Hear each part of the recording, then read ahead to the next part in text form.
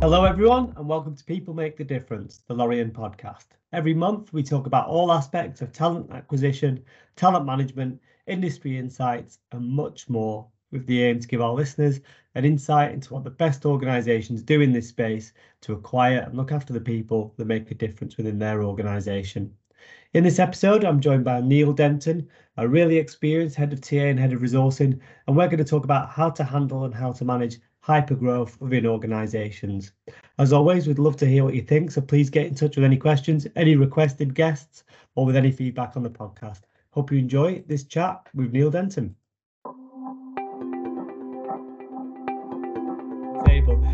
Would you mind doing a bit of an intro then, Neil, and just giving the listeners an overview of your career?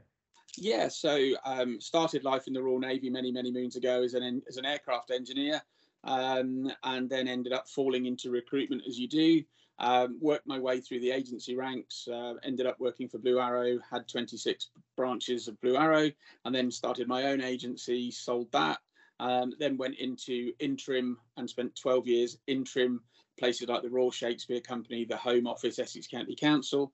2019, Capgemini approached me for their director of recruitment in the UK, was there, and then I moved to version 1 very early 2022, and I've literally just left version 1 now, and that is director of talent and workforce management, both companies in hypergrowth mode, but yeah, really interesting.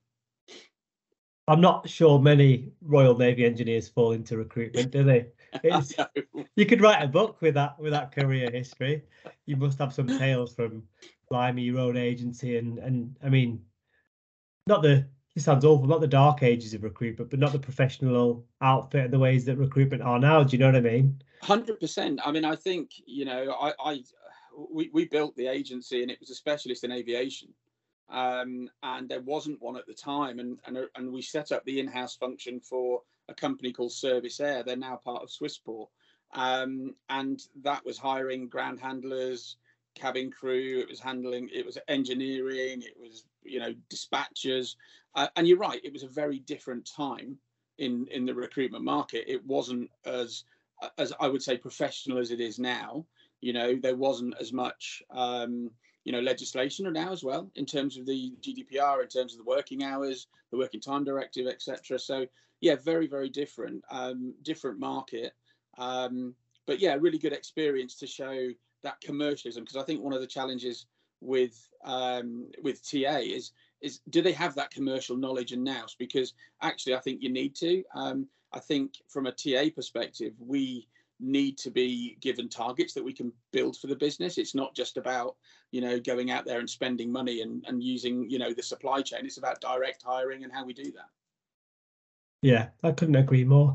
In this latter part of your career then, and I guess we could ask it throughout, heads of talent, head of resourcing, etc. What is it that you love most about what you do? People enjoy recruitment and what we do for so many reasons, but what is it for you that keeps you engaged and keeps bringing you back for more? That's a really interesting question, Darren, because I've been asked by quite a few people that I'm currently talking to, about other options. And for me, it's always about the challenge. So what is the challenge? And I've been really candid with people. I'm not interested in babysitting a team that's working well and doing everything that needs to be and coming in there and keeping the status quo. The BAU doesn't really interest me. What interests me is the challenge. If I look at, Capgemini, I joined in 2019. It was 700 hires. In the UK, I left, March last year, and we did, nigh on 3,000 in 2021. So, you can see the growth challenge within that. So it was about building up the RPO, the supplier we had, building up our internal team. The early careers went from 200 to 600. The executive hiring went from sort of 50 to 120. And it was about building the capability. And again, the experience hires was done by an RPO, and it's building that relationship with the RPO so that they can upscale their team, because that's the point of having an RPO, is you can upscale when you need it, when you have those those critical hires sort of in the experience space. So it's definitely the challenge there, and I don't do BAU. I mean, it's great, I can do that, but for me it's about right, how do we grow the business? How do we become a Yeah. more important business partner? How do we become a business partner? Because a lot of TA functions are viewed, as a necessary evil. Yeah, and I love that. Like you're seeing TA as that key part in a business. And Yeah. let's be honest, I always use this analogy. It might not be a very good one, but a football team is only as good as its players, and a business is only as good as the people that work there. And Yeah. how do Yeah. you get those people? And it's through TA. But I was laughing to myself. If you want a challenge, I'm just thinking about Capgemini, masses of tech hiring, exec hiring, early careers, and third party management. So Yeah. doesn't It, get much more than that, does it? it was a huge, when the pandemic happened, obviously everybody stopped for 2 or 3 months, and it was like, right, what's going to happen? And then all of a sudden, businesses throughout the UK realized, well, we're not ready for home working and hybrid working, so we've got to get our systems right. And then all of a sudden the roles came in, the business won lots of businesses. I think coming back to that TA piece, I think there's a lot of companies out there now where the TA piece reports to the CEO rather to HR, because it's that important of a function. The bottom line is we can make or break growth targets.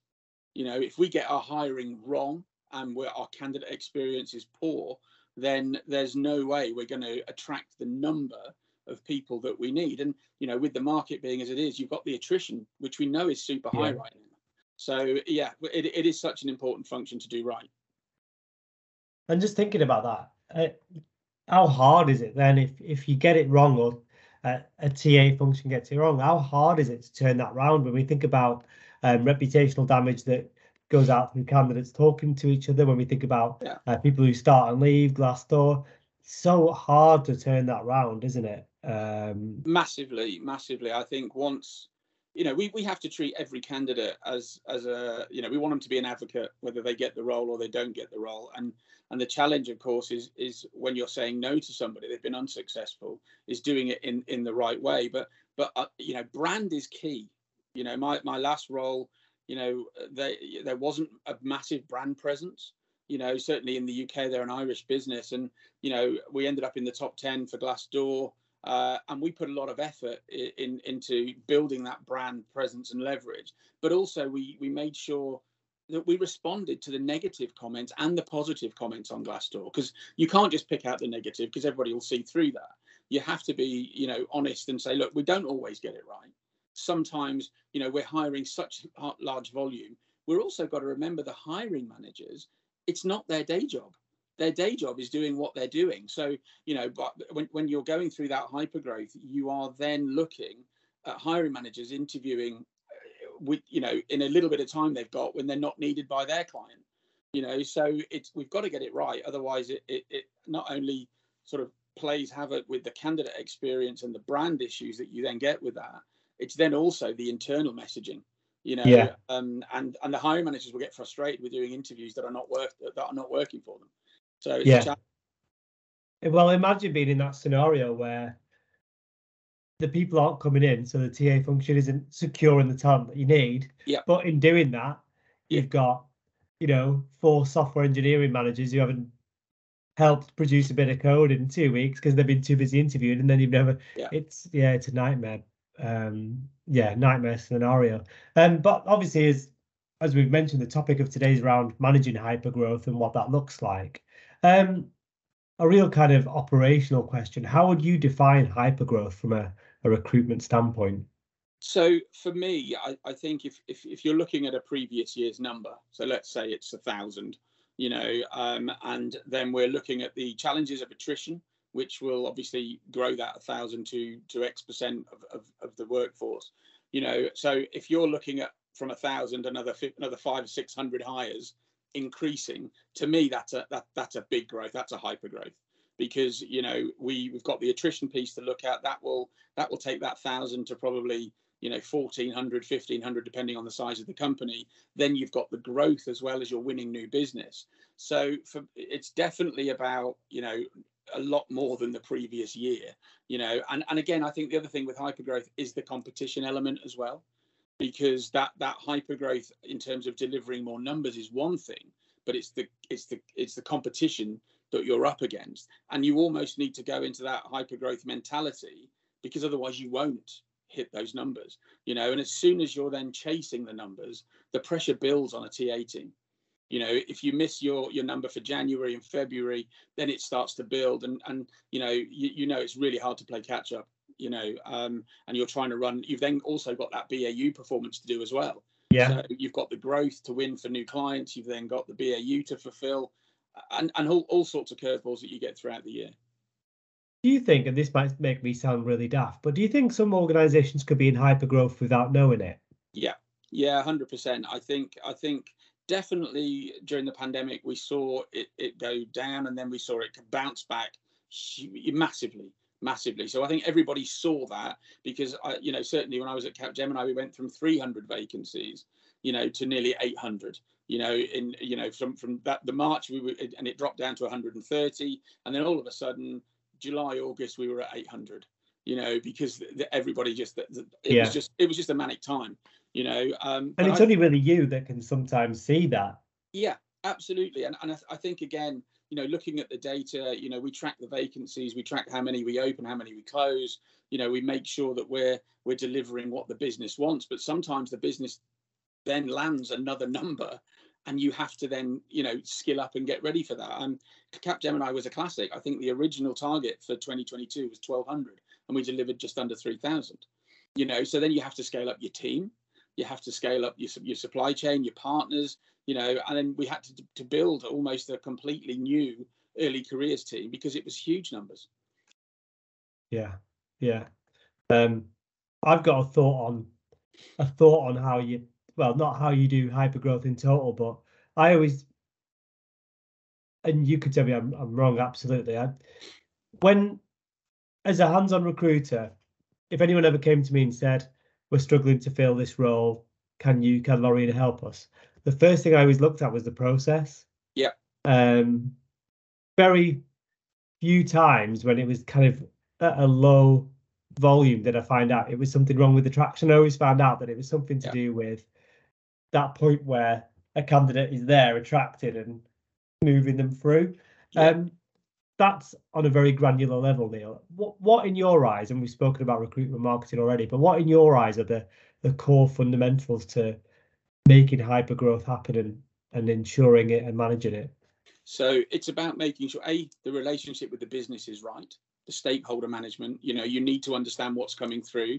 You know, from a Capgemini version 1 perspective, you need to understand what sales are being looked at, what's coming down the line. Then you can start to see, you know, the types of roles that you're going to be looking to fill.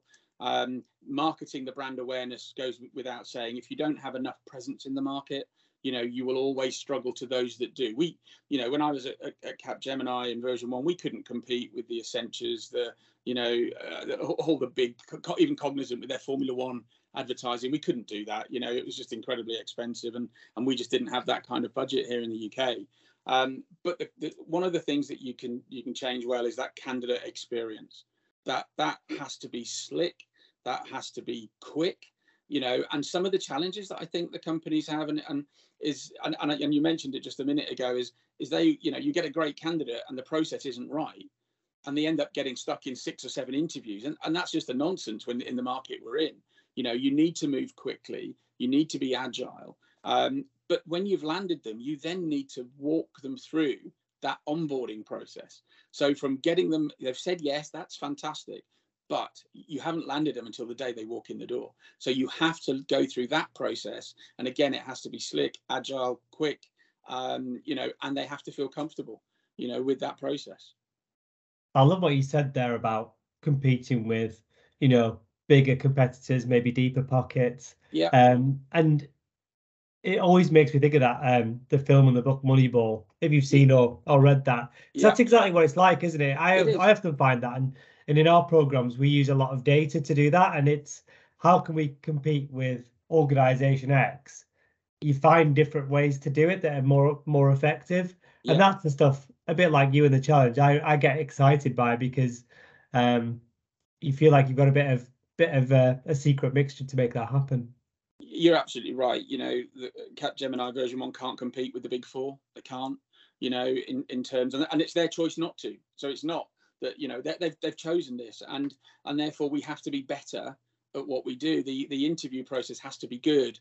You have to have some good brand presence out there. And we work with some great partners, both organizations, to really, improve that brand presence. But when you've hooked them, when you've got them, you've got to close them quickly, and you've got to move quick. And then, like I said, when you then get into onboarding, that has to work, and it has to work well, because rest assured there's another 5 or 10k coming from one of the big five, big four, so you've got to do things in a slightly different way. We've spoken already in just this short period of time about how important you see recruitment marketing and brand building. So I know that's essential to you, but I know that you've pulled, brand and employer marketing teams together. Yeah. What has been critical to the success of doing that? Because it's not just about hiring the people and then kind of letting them get on with it. Yeah. How have you done that from a high level? So if I go back to my time at Version 1, they didn't have a recruitment marketing function. They had a marketing function, but recruitment marketing and marketing function, two different things. One is more generic to the business around, we're doing this, isn't it great? We've won that, that's great. We've acquired X. But recruitment marketing is around talking to applicants, and that's using the social media channels, especially at the moment, to just generate an interest. And it's about getting the right people to run, to manage that functionality for me, and if you do that and they know how to talk to people, to potential candidates, then you build a process. We have a social media calendar. We knew what we were posting, we knew what we were doing, and we knew that we had to sell a story, and it was about building up that Version 1 presence, on LinkedIn, on Instagram, on Facebook, wherever it may be, and it's then making the content relevant. And the other thing about the content, it can't all be we've got this job, come and work for us. You've got to have a bit more of a varied content online. You're selling a story, you're selling a potential dream to these guys. So you can ask them about coming to work for you at another time, but initially it's about getting, hey, look, we're here, have you thought? And then going from there. But for me, it's having the right people in the right role. You want some really strong recruitment people in recruitment marketing. I don't necessarily need the professional marketers, because they're doing the company marketing. I need are professional recruiters who absolutely know how to attract people. And if you get that and you get the message right, then you build the story, and you then build those applicants coming to you. The real specialist vertical, isn't it? It's those people who sometimes it's marketing people who've somehow fallen into recruitment marketing, but then it's also people who've tried being recruiters that have then gone into marketing. It's a real niche vertical, I've found.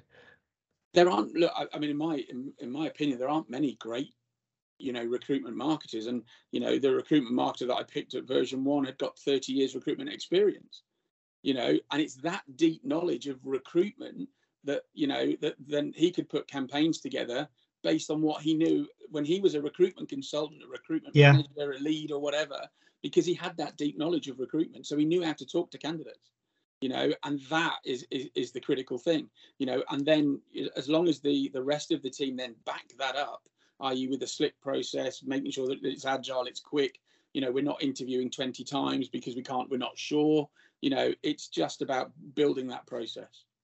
That's so funny, isn't it? Because I always think about being a hands-on recruiter on the tools, which I did for a really long time. And I speak to my colleagues that are doing those jobs now, and they don't realize the expertise that they're gathering every single day across like all the organizations that they work for. They're just gathering this experience all the time. And do you know what? I think, 80% of the stuff that I do now and how I think about what we do now is probably formed in my first 2 years at Lorien as a resourcer, dealing with 10 clients and trying to place candidates. I think it all comes back to, I think it's so critical for us not to lose that aspect. I'm sure it's the same for you, even in all the success you've had, Neil. I bet you remember or still stick to some lessons you had when you were on the phone to candidates, clients, trying to make that happen. I started life as a 360 recruiter. So you're making the sales calls, you were then hunting the candidate, and then you were then arranging the interviews and then placing the candidate, and then, raise the invoice kind of thing. So, I think that definitely helped me shape how I like an internal function to run. So it's something that I say to all my teams. I actually try and run in terms of the passion and the pace of the function like an agency, because I think an agency and an RPO, they're so used to handling multiple hundreds and thousands of vacancies, multiple clients, they manage it well, the pace element. And we have to do the same. And, you know, an RPO is far more commercial than an internal TA function. And that's not right. You know, that's something that I try to work on to make sure that the teams understands where we sit with the business and why, if we don't get it right, what the impact on the business is, you know, and sometimes that gets forgotten. Because if, you know, like I said, we can make or break growth. You know, if the CEO is hitting X amount of growth and we can't attract the right people, they're never going to achieve that number. Likewise, if our process is clunky, it's wrong, then we will have a massive effect on the brand and we won't hit the number because we won't attract people. So it's about being a little bit smarter, a little bit more commercial. I love that. I think if anyone was to take one piece of advice away from this call, I think it would be treat your internal hiring, your RPO, your MSP, treat it all like that agency recruitment, the pace, the urgency. I think that's no surprise that you've managed hypergrowth when you've brought that approach to everything. I think that's so valuable. I think the other thing to think about, Darren, is when you're working it. So, you know, the last two roles I've had RPOs, you know, in both roles, and then you've had a supply chain, and then they've managed the supply chain, etc. Getting close to your suppliers is key. It's a partnership. You know, I've also worked at other clients where the RPO, and I've managed RPOs, you know, were viewed as not a true partner. They didn't have an email address. They were just badged as an RPO and another company kind of thing. And that doesn't work. Okay. That, you know, there should be no difference between an RPO individual and one of my internal teams talking to our internal stakeholders. There should be cheesy. Yeah. So it's an extension of the team, isn't it? Exactly. And again, it's that partnership, you know, and I think where RPOs are amazing is in that insight and data you can bring, because like I say, you've got access to hundreds of clients, you know, lots of data, lots of information. Not when we manage an internal team, we've just got the internal team in terms of knowledge, what's going on. We get so blinkered on what our role is that we don't have time to look outside and look at what's going on, and that partnership needs to be where the RPOs then, you know, provide that insight and data so we can see what's new on the market, what's coming down, what trends are you seeing, you know, what are your other clients doing, you know, where they're starting to slow down. Okay, so why is that? Right. So, you know, we can make sure that we've got the right approach then moving forward. Yeah, I couldn't agree more. Then you've got the best of both worlds. Yeah. Yeah, and there's no way you can manage hypergrowth if you've got an RPO that are providing your experienced hire if you're them and us. It doesn't work, because, you know, you'll both go about things differently, because RPO is very different to an internal team.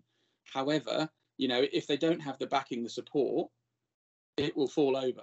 You know, you need to make sure it's a seamless process. Everybody's aware that it's one recruitment function, one TA function, you know, and there is no split. And you shouldn't be, you know, them and us, because, and I've seen it, and it just doesn't work. And then they wonder why it didn't work. Yeah, no, that's absolutely spot on. We were chatting before, thankfully remembered to press record today. We were chatting about the market and just the general economy of 2023 so far and what we're expecting. In the kind of changing market we're in, would the way that you manage hypergrowth change perhaps, given the candidate sentiment and stuff like that, do you think? Not yet, I don't think. I think where we are, the market is starting to change. There's a lot of nervousness out there, and I think we all understand that. But again, looking at, you know, companies that I know of where their vacancy headcount is, it's still high. You know, there's still a lot of vacancies out there. There's just a nervousness around, you know, completing RPO deals, hiring more recruiters, you know, because they're not quite sure. But the reality is the number of vacancies that's out there is still vast. You've got to fill them. Nothing's going to change in terms of that competition, because if you're in a tech space as I was, or you're in an engineering space, you know, the competition is going to be rife. We know there's a shortage of skilled engineers, there's of technical people, technologists. So you're still fighting for that small pool of people. I think what will change throughout the year is people won't be offered 30, 40K to move. It will come down to a sensible 5, 10K. And then that becomes its own challenge, because obviously if you're moving a company, you're going to need an incentive to go. And sometimes if someone says it's going to be 5K more, you know, the candidate will then look at it and say, right, okay, I've got to go. I'm going to be on probation, a new company, new start. Unless they're having a really bad time where they are, it's a tough one, you know, to sell to get them to move. But I think we will see the end of the 30, 40K hikes in salary, you know, to incentivize people to move. And I think that's just the pandemic caused it. There's no doubt about that, because, you know, Britain needed, you know, it realized with all these people working from home that we didn't have the infrastructure to do it. So there was all these projects going on, and IT spend, government as well, so we're spending millions upgrading their IT infrastructure. That created this bubble. The bubble's slowly bursting. I don't think it's bursting in terms of the number of vacancies, but I do think the salary expectations and what the individuals can command, I think will steady. I still think it'll be a bit of an increase, but it will steady. I don't think it's going to be these crazy numbers that we've seen. A kind of double-sided question, this one, Neil. What advice would you give to heads of TA, heads of resourcing who are about to embark on hypergrowth for the first time? And actually, speaking directly to organizations as well, on the flip side, what advice would you give to them as well? So I think in terms of the TA, you know, I would make sure they've got the right hiring signals from the business. So the stakeholder relationship is right. You know, if it's a sales related business, do you know what's coming down the pipeline? Do you know the sort of skills that could bring? Is your team ready, you know, for that growth? If you know that you are in that hypergrowth mode, have you got the capacity and the capabilities within the team? You know, don't forget, you know, the whole function from early careers, experienced hires to exec hiring. You know, very, very different. You know, exec hiring, you know, a lot more high touch, concierge, you know, almost hiring, experience hire your day to day.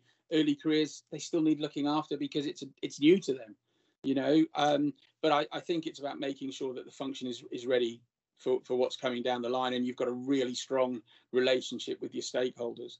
From the other side, I think it's just about making sure that you are a partnership. You know, you're working well together. You know, you are providing that data and insight, because if a company's going into that high level of growth, they need your data and insights to do it, because we just don't always know what's going on. And because you have multiple clients, a lot more recruiters, you've got a much bigger view of the market and what's happening. So that data and insight can then, you know, feed into a campaign and what the campaign needs to look like to attract these people. Slight change in focus for me now. I'm really going to focus on the people element, because I know, sorry, losing my voice, getting emotional asking this question. I know how much of an advocate you are, Neil, for ED&I and Yeah. mental health, and I know you've done that for a long time. When we think about hypergrowth, it can be so stressful, it can really take a toll. And I know that you've managed large teams. How do you maintain not just your own mental health and well-being, but how do you support that of your team as well when you're going through these real, you know, times of strong growth and, you know, high pressure and things like that? So for me, it was about staying really close to my leadership team, my direct reports, and making sure they were okay. They you know, they weren't feeling the pressure, and then, you know, working with them to help manage the people, you know, their direct reports, etc., so that we weren't leaving people out. Because, you know, we know the pressure. We know that we're still getting high decline rates, you know, of offers, because there is all this competition still for these people, you know, and there's nothing worse than thinking you've got to an offer, the candidate's umming and ahhing about accepting the offer, then declines the offer because they're going somewhere else, and you've put all of that work in there, you know. So for me, it's about making sure that my leadership team were focused, were clear, they understood why we were doing things. You know, I like to try and be really inclusive with my team. There's not a lot that I know that they don't, you know, and they need to pass that down to their hiring teams as well. But it's also working with the hiring manager community, because the pressure that they're under is absolutely phenomenal. They're delivering their day job, and we're saying, can you do 50 interviews this week, please? and that in itself is really stressful. So it's making sure that we give people as much of the tools as possible, but I think that the hard bit with that is when you're in hypergrowth, it's pressure. So all we can do is make sure that we're looking after each other. In both my teams, there's been, mental health challenges in that for me as well, because it's constant. You're looking to drive the numbers. If we, look at Capgemini, it was, 600, 700 hires in 2019, 3,000 in 2021. Version 1, 500 and something hires in 2022, 1,000 plus or 1,200 plus, last year. So they're huge growths, and the size of the team may grow, but then you've got new people joining. They don't understand how the process works here. So that's another pressure on them. But it's about making sure that they understand why we're doing things. We're open and honest with them. We don't hide stuff, but we also make sure that we look after our people. It just sounds like you just crucial towards that is creating that foundation of a culture of psychological safety, so that people feel safe to be open, honest, transparent, come to you with issues, so that when they are stressed, they know they've got that foundation to lean on. That's awesome. They've got to believe, that you've got their back, because I sometimes think that that people within the business and in the wider HR group don't really understand the pressures on TA, because it is a real tough role when you're in a challenging market as we are now, because for every, 3 in 10 people that you get to offer will say no thank you. So you've still got to keep going, and fill those roles. Oh, and here's some more, by the way. It's relentless at the moment, and it takes a really driven person to drive through that. And if you get through a year and you haven't had a bit of a mental wobble, you've done incredibly well. But it's then on me and my leadership team to make sure we're aware of that, and we support and we deal with them, and we help them, because there's nothing worse than seeing people floundering. Yeah, no, absolutely. I can't believe how quickly this 30 minutes has passed, by the way. It's been awesome. It's been one of my favorite ever chats, Neil. Thank you so much, especially when I know how busy you are, people battering your door down, trying to acquire your services at the moment. So I appreciate you giving us the time. This podcast is called People Make the Difference, which is a real core value of Lorien. And I always love asking this question, especially to people like yourselves, right? I've got no idea what the answer is going to be. But to close us off today, could you tell us about a particular person that's made a difference in your life? Gosh, I mean, it's very easy to say your parents, isn't it? Your father. I mean, my dad was, bless him, he passed away in 1999, and he was in the RAF for 28 years, and I travelled around as a child, Cyprus and Germany for 8 years, and then I joined up, the Royal Navy as an air engineer. So I would have to say he's been a huge influence in terms of my life. But I think going back into a kind of a recruitment role, then I think it would probably be one of my early branch managers who took me in, when I started. I didn't know anything about recruitment. I'd just left the Navy. It was a right throw in at the deep end back in those days. And they kind of kept me understanding what a good recruiter was about. And it just got hooked over a period of time. So I think, for me, you have to go right back to when you started, because if you love something like we all love TA, you will stay in it for a long, long time. And there's obviously something that's kept me in this space. These kind of mentors, they are so important, and they probably don't ever. The reason I like asking that question is a lot of these people will not know the impact that they've made, will they? But I think that is one good thing about people, starting to come back to the office just a little bit more, because it just fosters those relationships. But I think if you talk about people that are doing some fantastic things, then you can't go any further than Theo Smith and the neurodiversity that he's doing. Theo has worked as head of TAs, but his neurodiversity channel is phenomenal, and it's making a huge, huge difference. And I think that's something that TA forgot for many, many years. And if you look at people that want you to do all these psychometric assessments, how do we do that for people with dyspraxia, dyslexia, dyscalculus? We don't have, they're not geared up for those. They'll say they are, but they just give you a bit more time. That's really not, what people need. So I think there's a lot of good people out there doing some mental health. Colin Minto's doing some great mental health stuff as well. There are loads of great people doing some really phenomenal stuff that I think people need to start looking at. Yeah, couldn't agree more. But no, thanks very much, Neil, and look forward to catching you soon. You're welcome.